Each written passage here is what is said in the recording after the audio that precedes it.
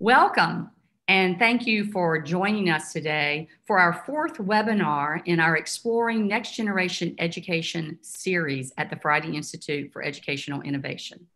I'm Heller Spires, Executive Director of the Friday Institute, and one of your co-hosts today as we discuss becoming an anti-racist English language arts teacher.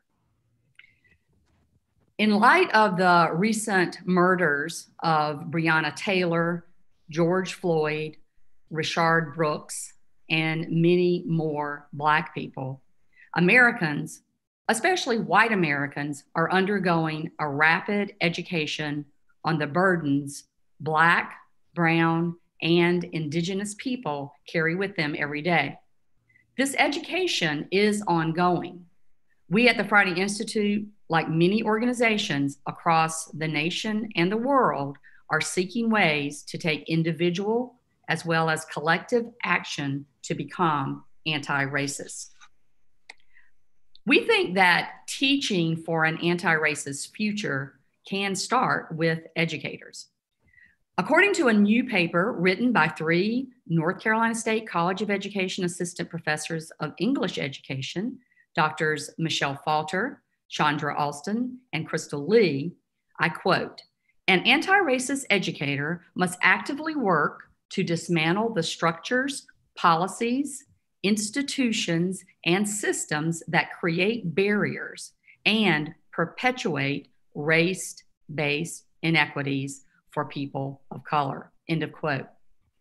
Today's webinar, inspired by this paper and featuring 2 of its authors, will focus on how to actively move forward toward anti-racist English language arts teaching.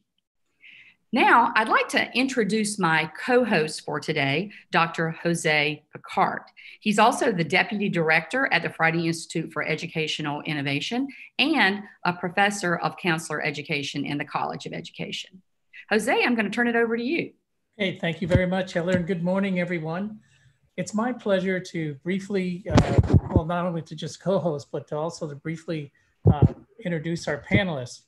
So our first panelist this morning is Dr. Michelle Falter. Dr. Falter is an assistant professor of English education, teacher education, and learning sciences in the College of Education at North Carolina State University. Dr. Falter will be followed by Mr. James Daniel. James Daniel is from Selma, North Carolina. James is an undergraduate student at North Carolina State University, and he is studying middle grades English and social studies. Welcome. Third to speak will be Ms. Jada Smith. Ms. Jada Smith is a 7th grade English and social studies teacher at Northern Guilford Middle School. Ms. Smith is an undergraduate, attended North Carolina State for her undergraduate, where she earned a Bachelor of Science in middle grade arts and social studies education. Welcome, Jada. Our final panelist to speak will be Dr. Crystal Lee. And Dr. Crystal Lee is an assistant professor of English education, teacher education, and learning studies in the College of Education at North Carolina State University. It's great to see you, Crystal. Welcome and thank you for being here. So let's get right into it. Let's begin with our first panelist, Dr. Michelle Falter. Welcome, everybody. Thanks so much for joining us this morning. First of all, I just want to start with an acknowledgement that we live in a racist society. And I want to start with that acknowledgement because everything that we're going to be talking about today is about how do we work against the policies, the structures in place that uphold racist ideologies. And I think that as teachers, that we need to be actively a part of this process of dismantling practices that harm students, particularly students that are Black and other students of color. And I also want to acknowledge that I have a lot of privilege talking to you today. I am a white woman. I have lived my life surrounded by a lot of other white people like many white educators, I grew up in a small town that was predominantly white. My life was surrounded by people and voices that were not diverse. And it has taken me a very long time. It's been a process of discovery and learning to work towards becoming an anti-racist educator. And so the work that we're talking about today with my colleagues Chandra and Crystal is work that needs to be done, and it needs to include all voices. It needs to include teachers of color. It needs to include activists of color. It needs to include scholars of color. And so when I talk today, I'm hoping to decenter myself, but also to share my perspective as a way to help you. Many of you who are listening are probably also white educators and are looking for strategies and ways to be better at this work. Anti-racist work is not passive work, it's active work. It's work that's going to be something that you do from now until we've combated racism in our society. And I don't think that that's going to happen anytime soon. I wish it would, but I think this is something we're going to be having to work on for a long time. In our paper, we talk about a process that teachers can go through, whether you're a white educator, a Black educator, or another educator of color. There are lots of things that we can do to actively move forward. And I think the first step is really being self-reflective and doing some self-evaluation. And in that process, we need to be good listeners. We need to listen to people who are not like ourselves. I cannot imagine what it's like to be in a Black body. I'm a white person. So I need to listen to other people's experiences as a part of this process of becoming anti-racist. And I think part of that process is really thinking about the practices in our classroom that may have caused our students harm. And as an educator, we don't want to think that we could possibly cause our students harm, but there are practices that do. And we need to really think about, how am I upholding racist ideologies through the text I use in my classroom, through the different types of activities I'm doing, because we don't want to cause our students harm.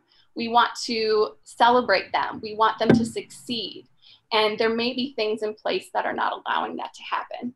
And as a white educator, we have to own up to those practices and say, yes, I did do some harm, but now I'm going to do better.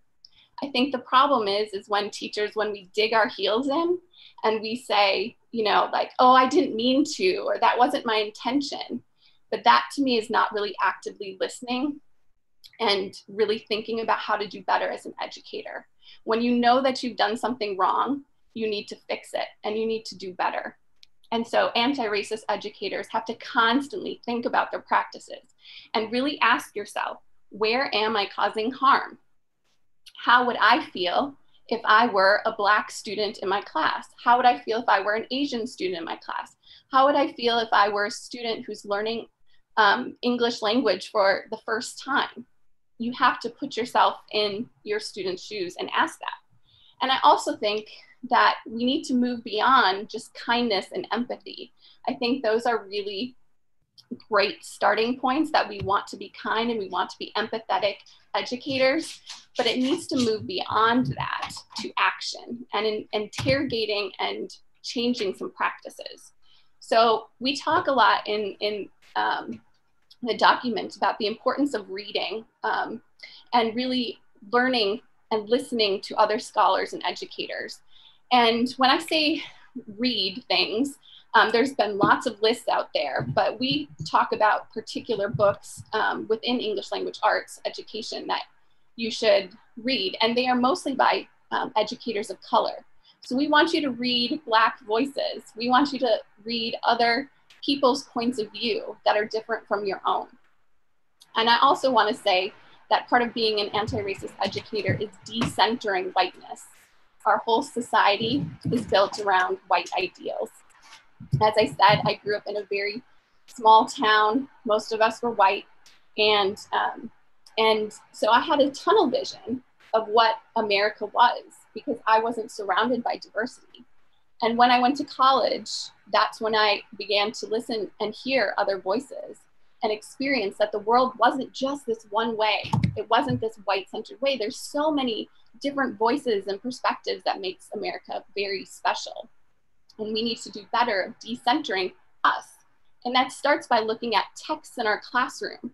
It starts with, are all of the books in my classroom by white authors? Are the characters in the books white children or white adults? If I do have characters of color in my stories, is it always about Black trauma? Or are we celebrating Black joy, Black excellence? Are we sharing stories with our students from authors of color, not just stories about people of color, but that is actually from their own voice? We need to have these experiences in the classroom and interrogate, like I said, the practices that don't allow students to succeed. So things like thinking about who's in our honors classes and really taking a look at who's in our AP or IB classes, and how can I make sure that my Black students are just as successful in my English class as any other student. So these are some of the things that that I think are really important for us. And I'm going to let some of the other teachers talk a little bit more. Thank you.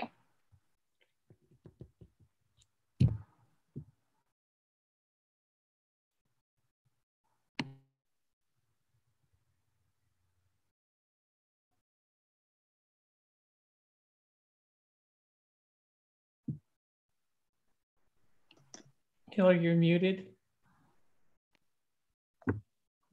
Thank you, Michelle.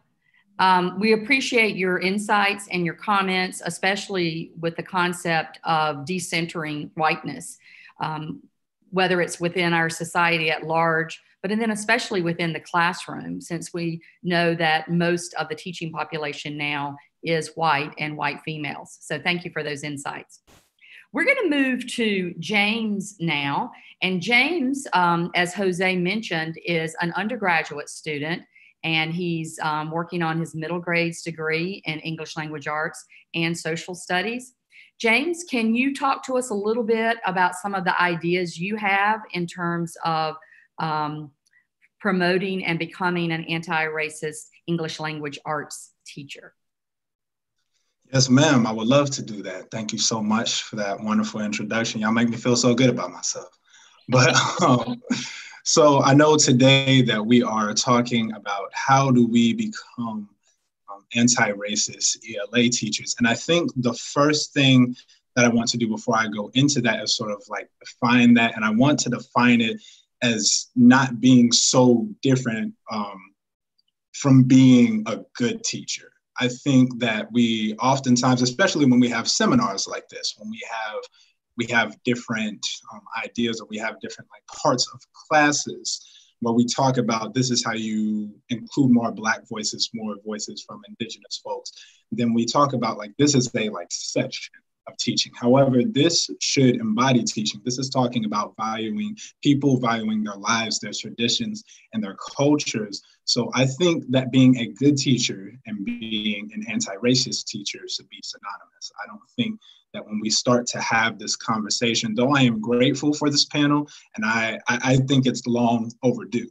And I think, you know, it wouldn't have been organized in a time like this if we didn't all agree that this is long overdue, because this current climate has galvanized it, but this has been an issue that's been ongoing for so long, having marginalized people because of different systems and systems of oppression, that this is something that we need to continue to talk about. So in order for us to be anti-racist educators, we need to understand that that means that that's part of what makes us good educators.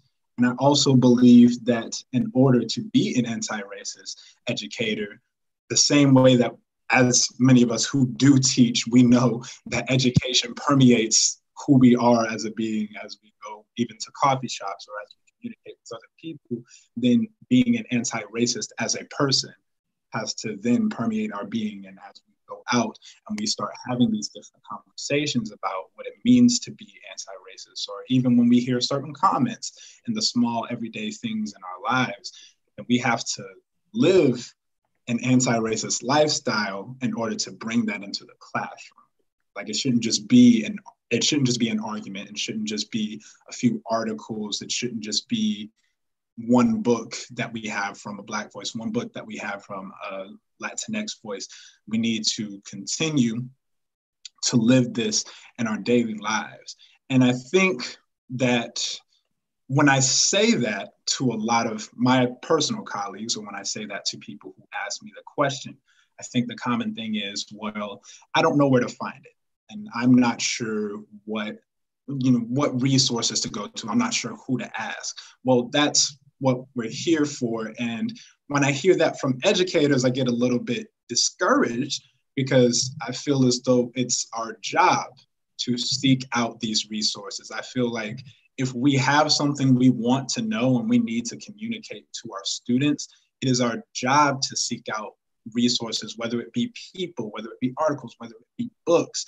And I think I'm coming to the point where I'm realizing the excuses for not knowing should be that I am learning, and should no longer be I don't know where to find it. You can ask, where can I find these resources? But I think we are moving, especially most definitely as ELA teachers, and as educators in general, I think we need to start moving away from I don't know because I can't find it, to a more, if you will, growth mindset view of I don't know because I'm learning it right now. Can you help me get to this point? Can you help me get to this benchmark? I'm struggling with this. So I think we need to start with that view of it. To be an anti-racist educator is to be a good educator. That is how we're defining that. And I think specifically with ELA and with social studies, which I am also getting specialized in, I think we focus heavily on narrative. That is something that is huge in ELA. That's all we do, is we dissect narratives. We figure out how to communicate our personal ideas in different languages or different ways in order to get people to understand what we are trying to say or what we feel. And so I think that the goal of an anti-racist ELA teacher is, because as a regular just ELA teacher, our job description is that we are giving students the tools to both understand and communicate stories via writing, speaking, visuals, and critical thinking. So then being an anti-racist ELA teacher is not much different. We're using those same tools to dismantle systems of oppression that negatively impact all of us, but especially and most importantly, those that those systems oppress. And so I think that when we define being an anti-racist educator this way, when we define being an anti-racist ELA educator this way, there are certain requirements, yes, but there are certain things that you will do in your classroom as a result that you cannot avoid once you have this view of education. And so a couple of those that really hit home for me personally is reading. Well, first, before we get to even the literature itself, having the literature in your class to be able to have these conversations. Because I think a problem that we're starting to have, especially now with this climate, a lot of teachers are, again, they're coming, and this is not a problem. It's okay to admit when you don't know things, but a lot of teachers are coming and they're saying, well, I'm not quite sure how to have these conversations. And that is a fair thing. If you do not know how to have those conversations, then you come to someone. You come to someone who knows how to have those conversations, or you come to resources on how to have those conversations. However, this is not the first time that you should be having this kind of conversation in your classroom. The first time that we are reading a book or even exploring the idea of police brutality against people of color, especially Black people, it should not be during February, or should not be when something like a George Floyd happens. And the first time that we hear about any of the Hispanic revolutionaries should not be during the month of October. The first time that we hear an LGBTQ voice should not be when we hear about Sandra Bland from somewhere. That should not be the first time that we're having these conversations in our classrooms. We should not only be providing the literature that is necessary for us to have these conversations in our classrooms, but we should be continuously having these conversations with our colleagues, continuously having these conversations with our friends, continuously having these conversations, for me, with our professors like Dr. Fulton. And we should continue to do these things in our daily lifestyle as the educators that we claim to be, in order to then bring it into the classroom and then scaffold that way. Because it shouldn't be the first time for our students either. Like, having this conversation about police brutality, again, should not be the first time for our students when a George Floyd happens, or when a Tamir Rice happens, or when a Sandra Bland happens. This should have been an ongoing conversation, and that's part of being an anti-racist educator. Because I think what is so important about the idea of scaffolding, which scaffolding, for those who are not educators, are basically like what you do, the steps that you take in order to gain mastery of a certain topic or a certain idea or a certain concept. So you don't just present everything at once, you give maybe certain ideas or ways to get into it, like articles or books. And I think what's so important that we need to do with that, the concept of scaffolding, is that you gain a better mastery of something when you start doing it earlier. And so if we start these conversations at the beginning of the year of, these are things that affect people, these are issues that continue to affect people, then when we have this conversation, when something like a George Floyd happens, it's like, do you remember when? Because when you can draw on that prior knowledge, then students are more likely to be like, oh my gosh, I get it now. Or at least, oh my gosh, this is a problem and I want to understand more. They become more excited because they're like, I know this, I can do this. And that's our job as educators, to make our students feel as though they can do this and they can have these conversations. And that's what we want to do. Truly being an anti-racist, to have an anti-racist future, it starts with the educators.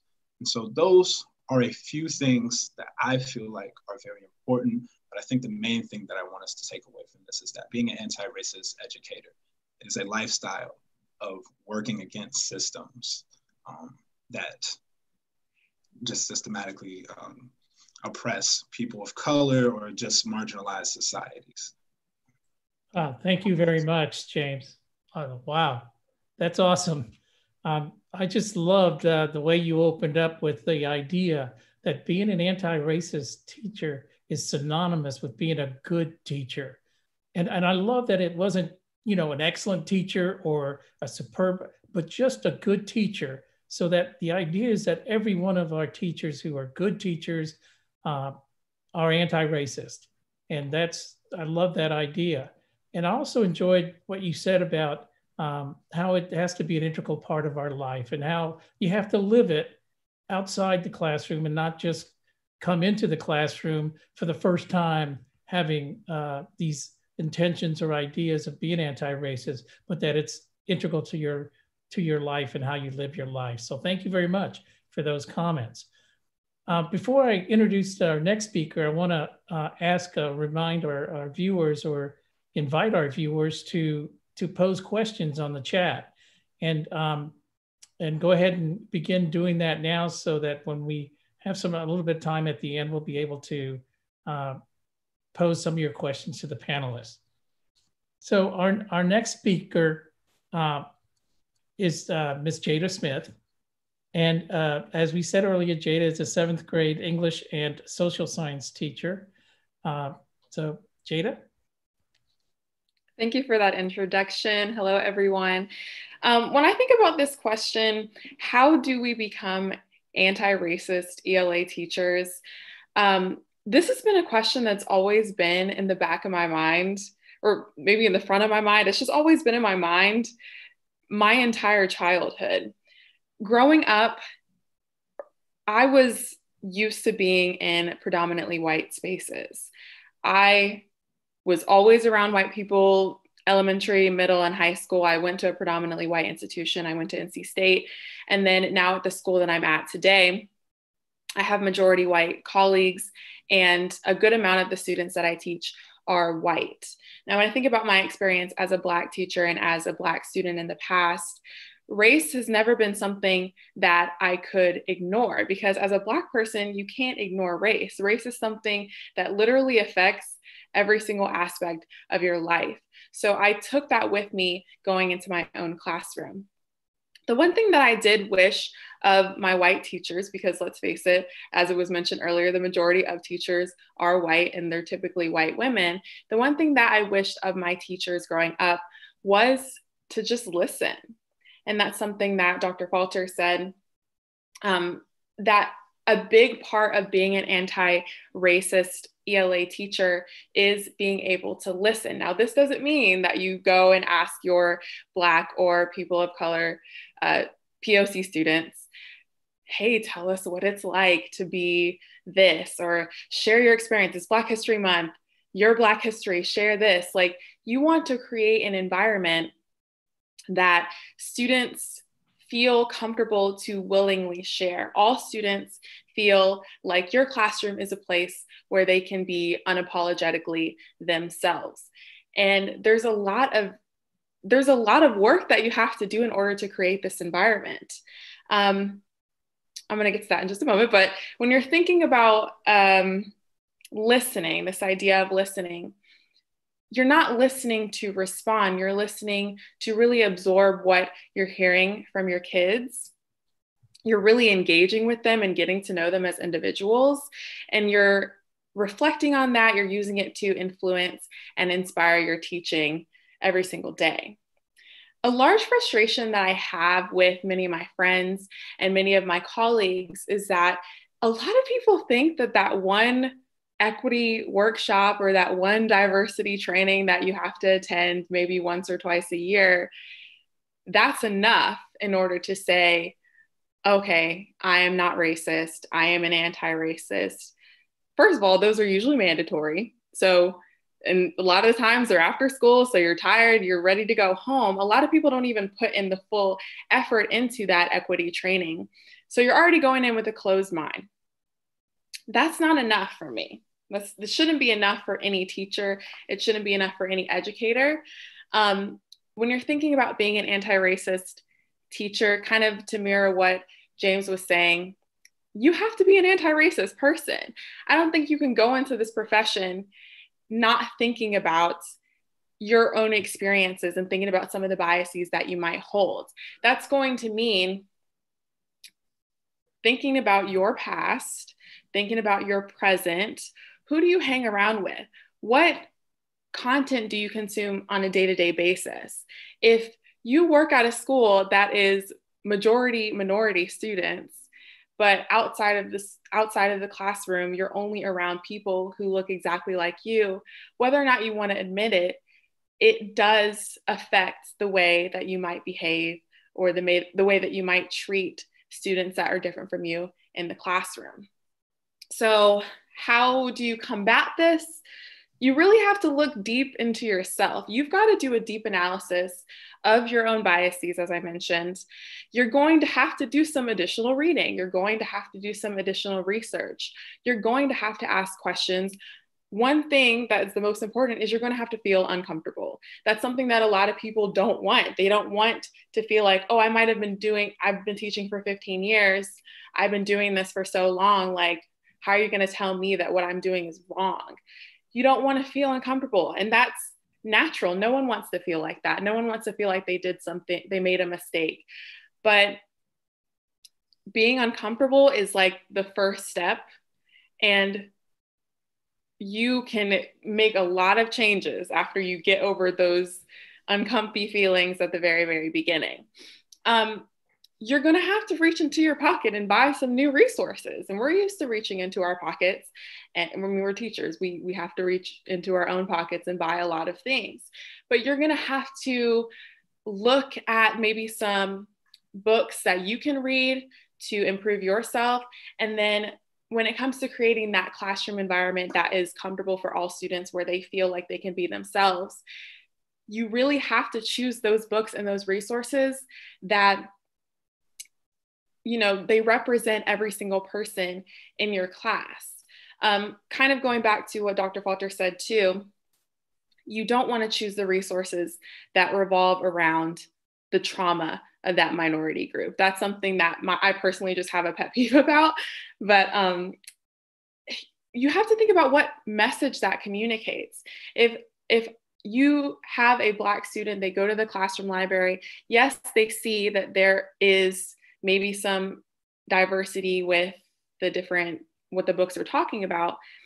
They might see that there are some Black characters or there's a Black story, but if it's not written by a Black author, or if the story is about slavery, it's only about the civil rights movement, that's communicating to that student that maybe their story is only worth telling if it has that content, or that maybe their life is a lot of negative. And they don't want to feel like that. You want to try and include those stories and communicate to your Black or POC students that you can fall in love too.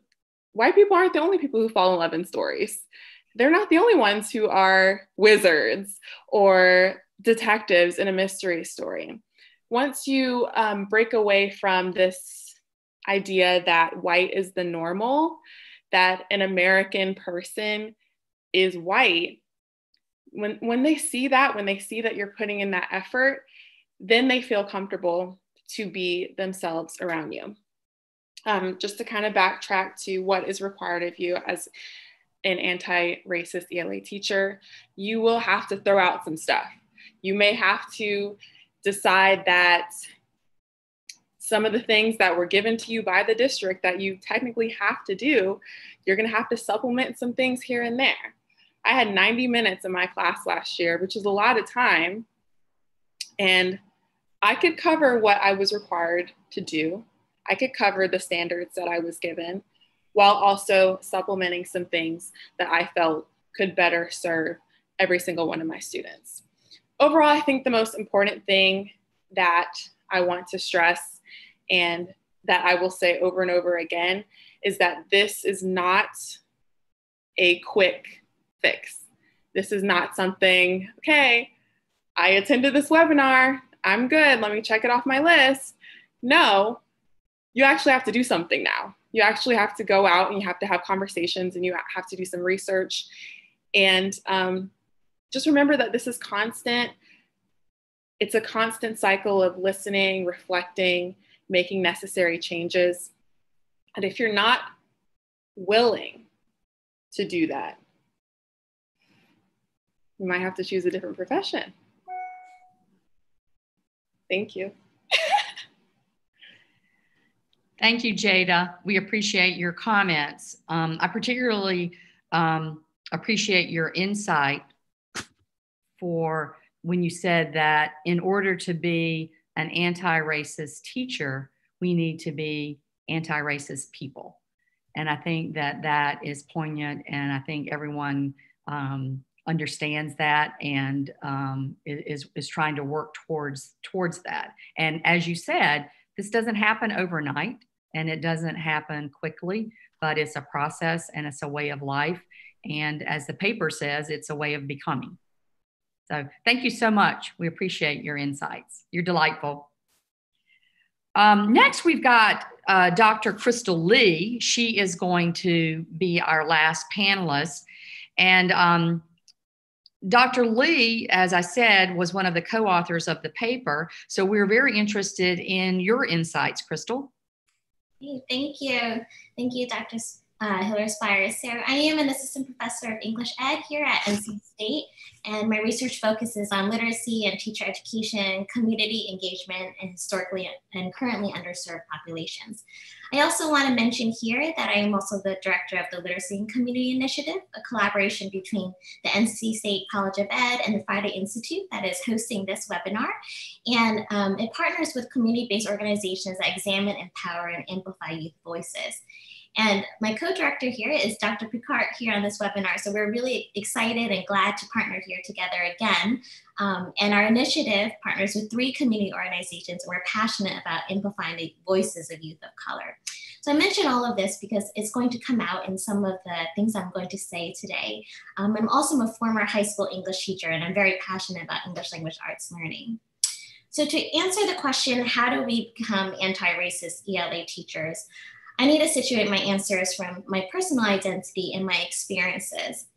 And so as an Asian American educator, I have been thinking of and reflecting of the ways in which Asians must stand up with the Black community and speak up for Black students.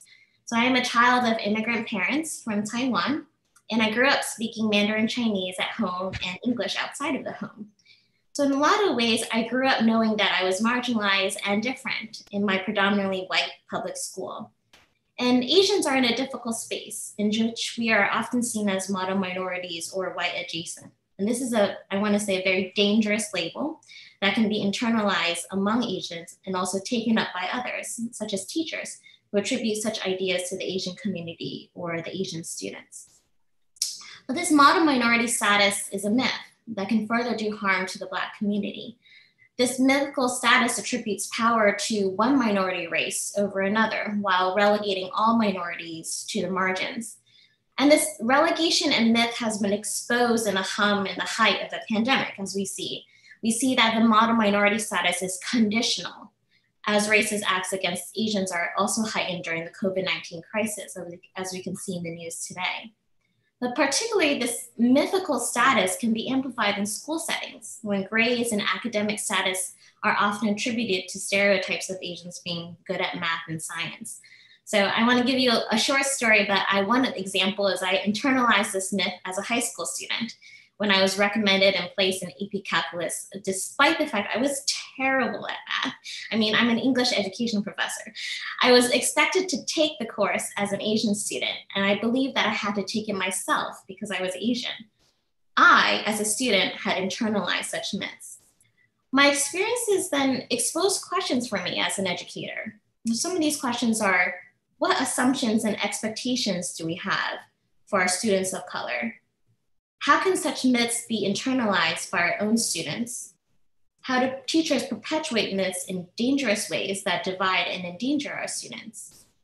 And so as I think about how to be an anti-racist teacher, I reflect on these questions myself as well. I also think about how Asians ought to be even more vocal about how to stand with the Black community. So my very identity as an Asian American has been influenced by and built upon the challenges that Black Americans have gone through during the Civil Rights Movement and beyond.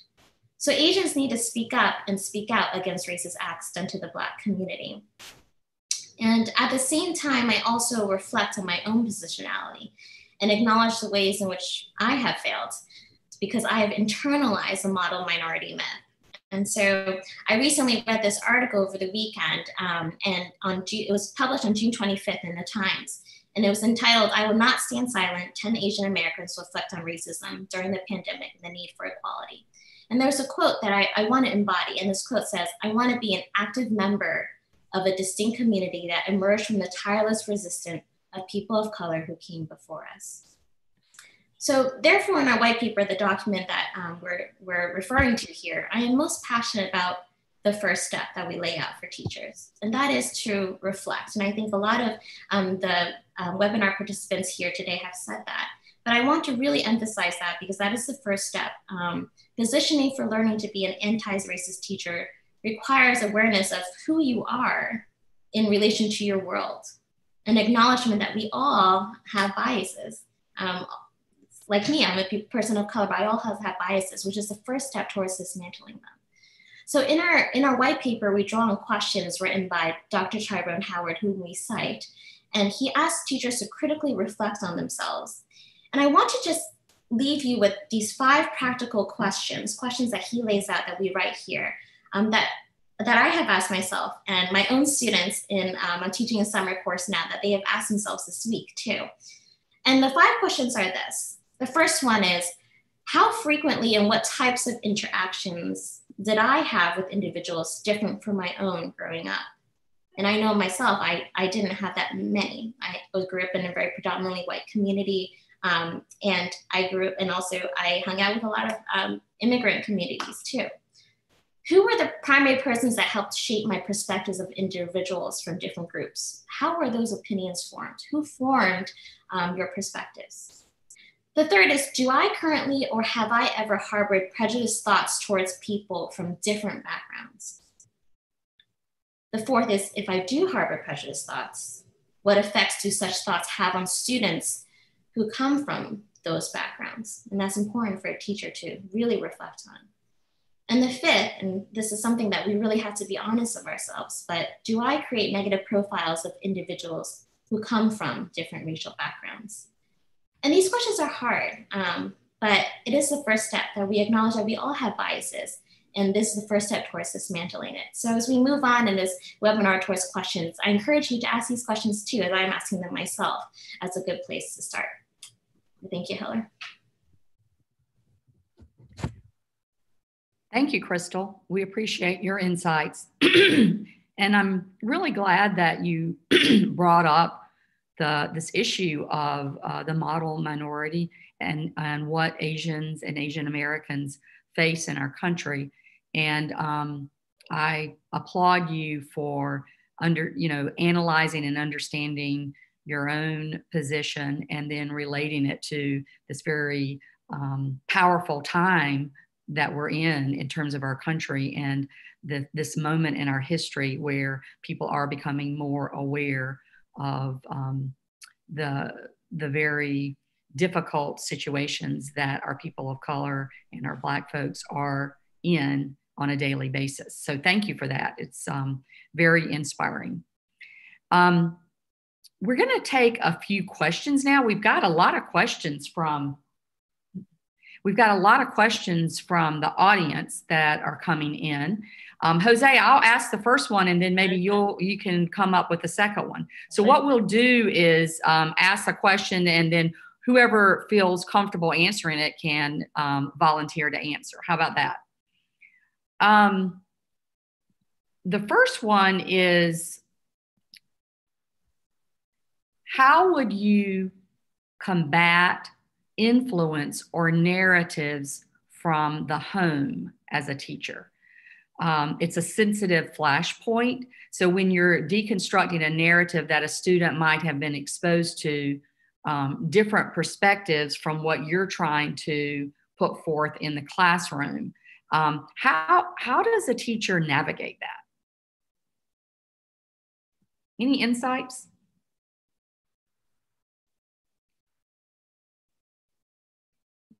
I think that's a hard one. You got one, Jada? Okay. So I've taught language arts and social studies, both of them. Social studies is definitely where those kinds of conversations come up a lot more because you tend to talk about many social issues and what's relevant, current events, things like that. When it comes to dealing with the home influence, obviously, that's not something that you can just, ignore. For me, I have a lot of students who definitely are greatly influenced by what their parents, by what their grandparents, whoever it is who is at home is telling them, and it might directly contrast from what I believe, and it just might be completely different. It might be a whole different opinion. But the most important thing to try and give your student, especially in a social studies class, is kind of all perspectives and kind of let them make a decision for themselves. Obviously, like I said, they're very much influenced by their parent, but if we're talking about a current event, I give multiple sources, I give multiple viewpoints about this particular current event. Then the student gets to look at what is being said, look at all of the different information and decide for themselves, okay, this is what I believe. Now, when they go home, they might tell their parents that they believe something entirely different, but at least I'm exposing them to something. I definitely let everybody share their opinion. And if I have like kind of a little bit of an uproar of differing opinions in my classroom, there's a way to de-escalate that. That's just going in with your classroom management. But as long as every kid feels comfortable to share their own opinion and they're comfortable with listening to other people's, then it's not typically a major problem for me.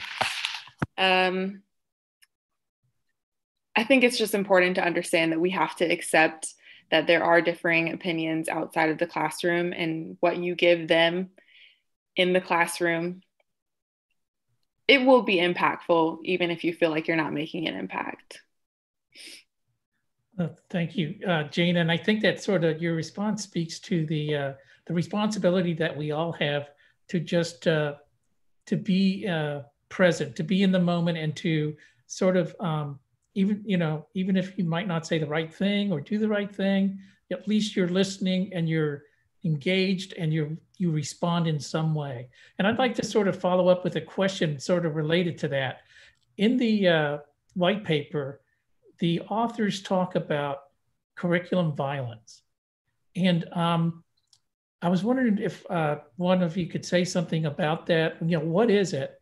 And specifically, if you could tell us, how do good teachers respond to another type of curriculum violence, which are the verbal and behavioral microaggressions that frequently take place in our lives?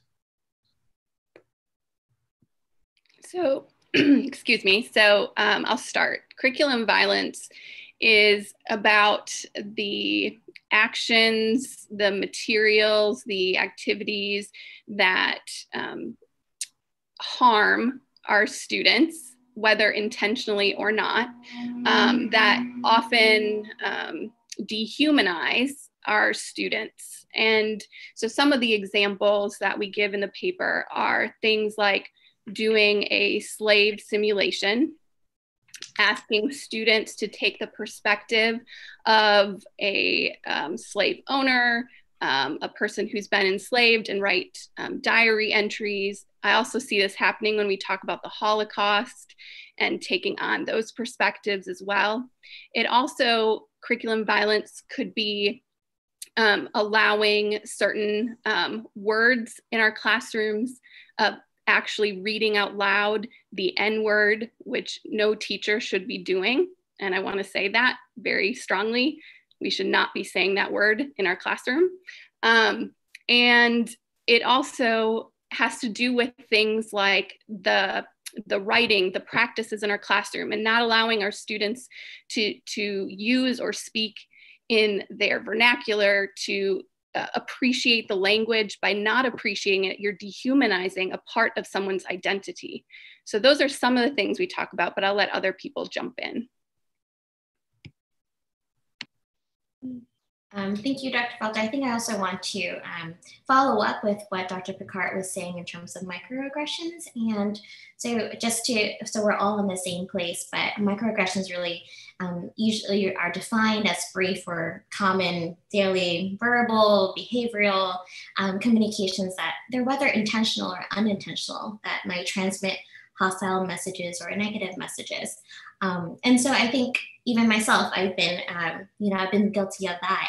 But I think a lot of ways it starts with understanding what kind of assumptions do we have of students. So even the idea that, for example, that example I gave, my teachers wanting to recommend me to AP Calculus, that was not necessarily a bad thing in the sense that, but they had assumptions of who I am, and they could end up having negative consequences later on. But microaggressions in terms of assuming things of us students, and that we say to them that might be negative in a sense. And so I think some of the curriculum violence, and it's that word is kind of like, oh, we are inflicting violence upon our students. And so some people do get really, really scared of that in a lot of ways. But we also actually have to be honest with ourselves in thinking about sometimes the harm that we can unintentionally do. And this takes a lot of self-reflection and acknowledgement that sometimes we do make mistakes, but then how do we change and move forward from that? And not to say, and actually acknowledge that we did have fault, but move forward in the next lesson. And I think if you, we might send our white paper out later, but there's a lot of resources of how to do that and some steps that we can do. Great, thank you. Thank you very much. Hillary? Yeah, thank you, Crystal. Yes, I believe that we've made the link available for the white paper. If not, we will do that immediately after the webinar. And in the paper, there are excellent resources for folks, because we are getting a lot of questions about resources. Another comment that one of our participants has made is when teachers are looking for resources, that we should be very careful not to overtax Black, Brown, and Indigenous people of color with asking for resources and asking for help, because it can be very taxing, and the emotional labor takes a toll on people. I don't know if anyone would be willing to address that particular issue, because I know that it is of great concern, and a lot of us are talking about that, and how do we make progress without overburdening people of color. Would anyone like to address that?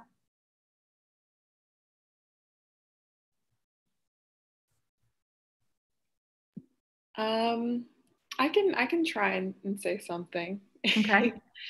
I definitely think that it can be a bit emotionally exhausting to be that person that my white friends go to, or that, you know, other white educators ask for information. But being in my field, I feel like I'm more willing to share various opinions, get some information about this issue. I really think you just have to kind of read the room and see, you know, is this person feeling uncomfortable? How many times have I reached out to this person? Do they look visibly irritated type thing? That's just, yes, you're going to potentially make some people uncomfortable. You just have to really just be empathetic and think about your minority friend or your minority colleague. There are so many different books at this point that you can read. So you don't necessarily have to ask a person. But my recommendation would be to look at these articles, look at these books, and then when you're talking with minority friends or colleagues, just make sure that everything that you talk about with them isn't all about race, or isn't like, you don't want them to be like, oh, I'm only here, I'm only valuable to this person because of my viewpoint on what's going on. Just try and make sure that there's a balance there, and then I feel like they'll be more willing to be open with their own experiences. But yes, it can be taxing, but it's kind of, that's just what goes along with it, in my opinion. Thank you for sharing that, and for reflecting on your own experiences, and sharing how you felt about sort of finding yourself in that role of being the one who's responding to others on these issues. I'd like to go to a question from the audience that I see in the chat room here. And this is a question from a doctoral student at North Carolina State University. And this individual is wondering what things is the College of Ed doing to support specifically pre-service teachers of color and graduate students of color in this predominantly white space?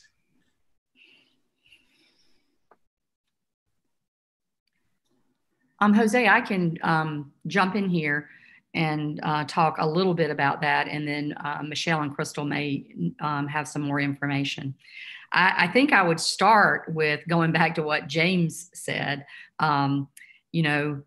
We're all learning, right? We're all learning, and we're trying to do better.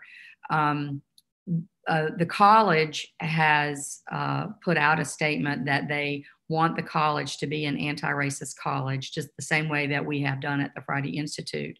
And now I think it's all about action, right? It's all about taking action and finding our pathways forward.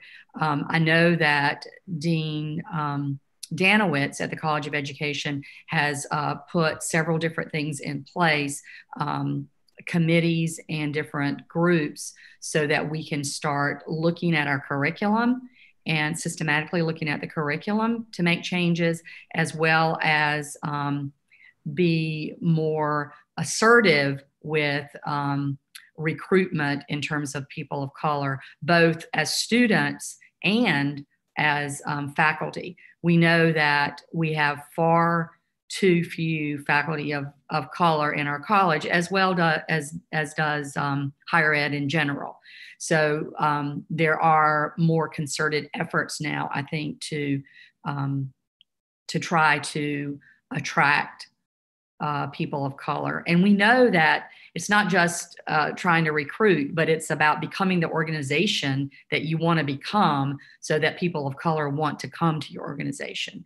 And so I think that those are all discussions that are going on and action plans are being developed. I don't know if Michelle or Crystal want to add anything. I think James wants to jump in. Hi, James. Jump Hello. in. How's Hello. it going? Good. So I agree. Thank you so much, Dr. Hiller Spires, for that. And I think that the College of Education, NC State as a whole, but I think specifically the College of Education is definitely doing this work to really become an anti-racist college of education. And as an undergrad, as a Black undergrad, appreciate that very much. And I think as a Black undergrad and us being the minority within the College of Education and the college at large, that it is sometimes very difficult. And I'm glad, again, that this is happening. But, you know, I think we all agree that like a lot of these conversations are sometimes long overdue. So I think some of the things that I have seen that I have appreciated personally is when there are spaces created specifically for educators of color, which a lot of the staff and the faculty within the Student Success Center have been a part of doing. So I really appreciate that, because I think a big part of recruitment is not just having, for example, me coming to a session like this and saying, hi, I'm here, I'm your token. And now you know that there are Black educators, but more so when you get here, will you have a space here? Not are there people of color there, but when you get here, are there spaces where I can express, these are my struggles, these are my pains, or this is what it's going to look like as an educator of color. But I also think that when we have professors who are actively working to be anti-racist, I think that that is great. And I want honest professors, not even necessarily ones who claim to be at this peak of anti-racism, but rather, for example, I have to give some shine to Dr. Falter because she's one of my faves. But I think what Dr. Falter calls it are wobble moments. And she expresses that when you have these wobble moments, they're moments where you're uncomfortable, as Jada had mentioned, and they're very uncomfortable. But when professors express that, like, I struggle with this too, that's very comforting for me because I know that you're working on it. So those are some things that I am very grateful in the College of Education. Thank you, James. Anyone else want to share a moment here? Because we're going to wrap up. We've only got 2 minutes left. That went by fast. Thank you, James and Hiller, for saying that. I think one is the faculty is really important in College of Ed. And faculty are professors who are also teachers. And so we actually have to follow the steps that we've all laid out. And the steps are to reflect. The first one is what we said, that many of us had. So some of those questions that I laid out, to reflect on ourselves. The second is to read. Professors, faculty need to read. What does it mean to be an anti-racist educator, which means to be a good educator? And the third is to interrogate our curriculum. We have to change our curriculum as well in a lot of ways, especially teacher educators who are teaching teachers. And so that is going to be an impact that influences students across all North Carolina public schools. And the fourth is act. And I think there's some steps that we lay out in our in our paper, but one I'm really passionate about acting is amplifying student voices. And one is amplifying your undergraduate voices, your graduate voices too. And so all of us as teachers, think about how do you learn from your students as well. And the fifth is repeat. And so when we think we're done, we're not done. This is a lifelong journey, and we're all going to be working towards it together. And I think faculty at NC State are working towards that, and hopefully we are going to be able to do that coming up too. Well, thank you so much to our panelists, Michelle, James, Jada, and Crystal, and to my co-host, Jose. This has been an enlightening conversation. I feel like that I've learned a lot, and I have a lot more to think about and reflect on. And we just appreciate your willingness to articulate some of these issues so that others can benefit from them. And as we said, this is it's a lifelong process, and we'll all be working on this for a long time to come, but this is a good way for us to have some ideas and to get started. I'm going to close out now with a quote that so many of us know and rely on a lot, but it's a comforting quote for me by Maya Angelou. Do the best you can until you know better. Then when you know better, do better. And I feel like that's what we're all trying to do now. And I appreciate everyone's commitment to this issue.